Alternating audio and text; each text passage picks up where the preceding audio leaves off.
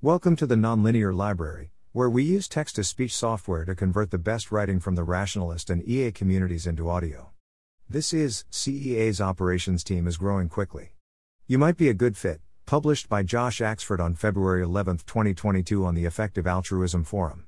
CEA's operations team provides the financial, legal, administrative, grantmaking, logistical, and fundraising support that enables CEA, 80,000 hours, the Forethought Foundation, EA funds, the Center for the Governance of AI and giving what we can to run efficiently.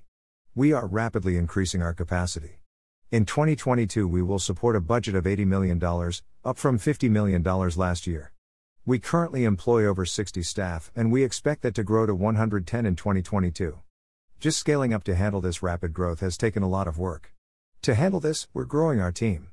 We are looking for a grants administrator to help us process over $30 million in grants annually across multiple EA organizations. An HR associate to help support 80+ people across 7 major EA organizations. A Salesforce Engineer to help us build a CRM that can automate key processes and help us better understand data from our programs. Key progress. Recent hires. Andy Tao is joining our team as a finance associate, allowing us to support an increasing amount of financial activity across the legal entity. In November, Callum Howard joined the operations team, leading on the finance associate hiring round and adding capacity to the team as a generalist. Office management. The office is now fully up and running. Jonathan Michel started as office manager and has had an immediate impact.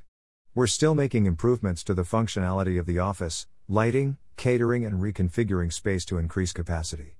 Users seem happy, and we've recently surveyed them on overall satisfaction and possible further improvements. Improvements to financial systems. Audits were completed for both the UK and US. No significant issues were raised and there was a reduction in control points. The company card scheme, SOLDO, continued to be rolled out and improved to allow for efficient business expenditure. Back-end automated systems were developed to track reserves of each organization in real time. Integration between our grant-making system and our accounts were established to reduce error rates in accounting. Automations were implemented to ensure that the EA funds balances are accurate and updated in real time, including grants approved but not paid. Budgets and financial forecasts. Budgets, financial forecasts and funding gaps were created and approved for all constituent orgs. Customer Relationship Management, CRM, software. An MVP, minimal viable product, was developed for the group's team to allow them to track key metrics of the various groups they are supporting. This was launched at the end of Q4 with the work continuing in Q1 2022. A management hub was developed for group organizers. A beta version of this was tested by a user adoption team. After receiving valuable feedback, the plans needed to be re-evaluated.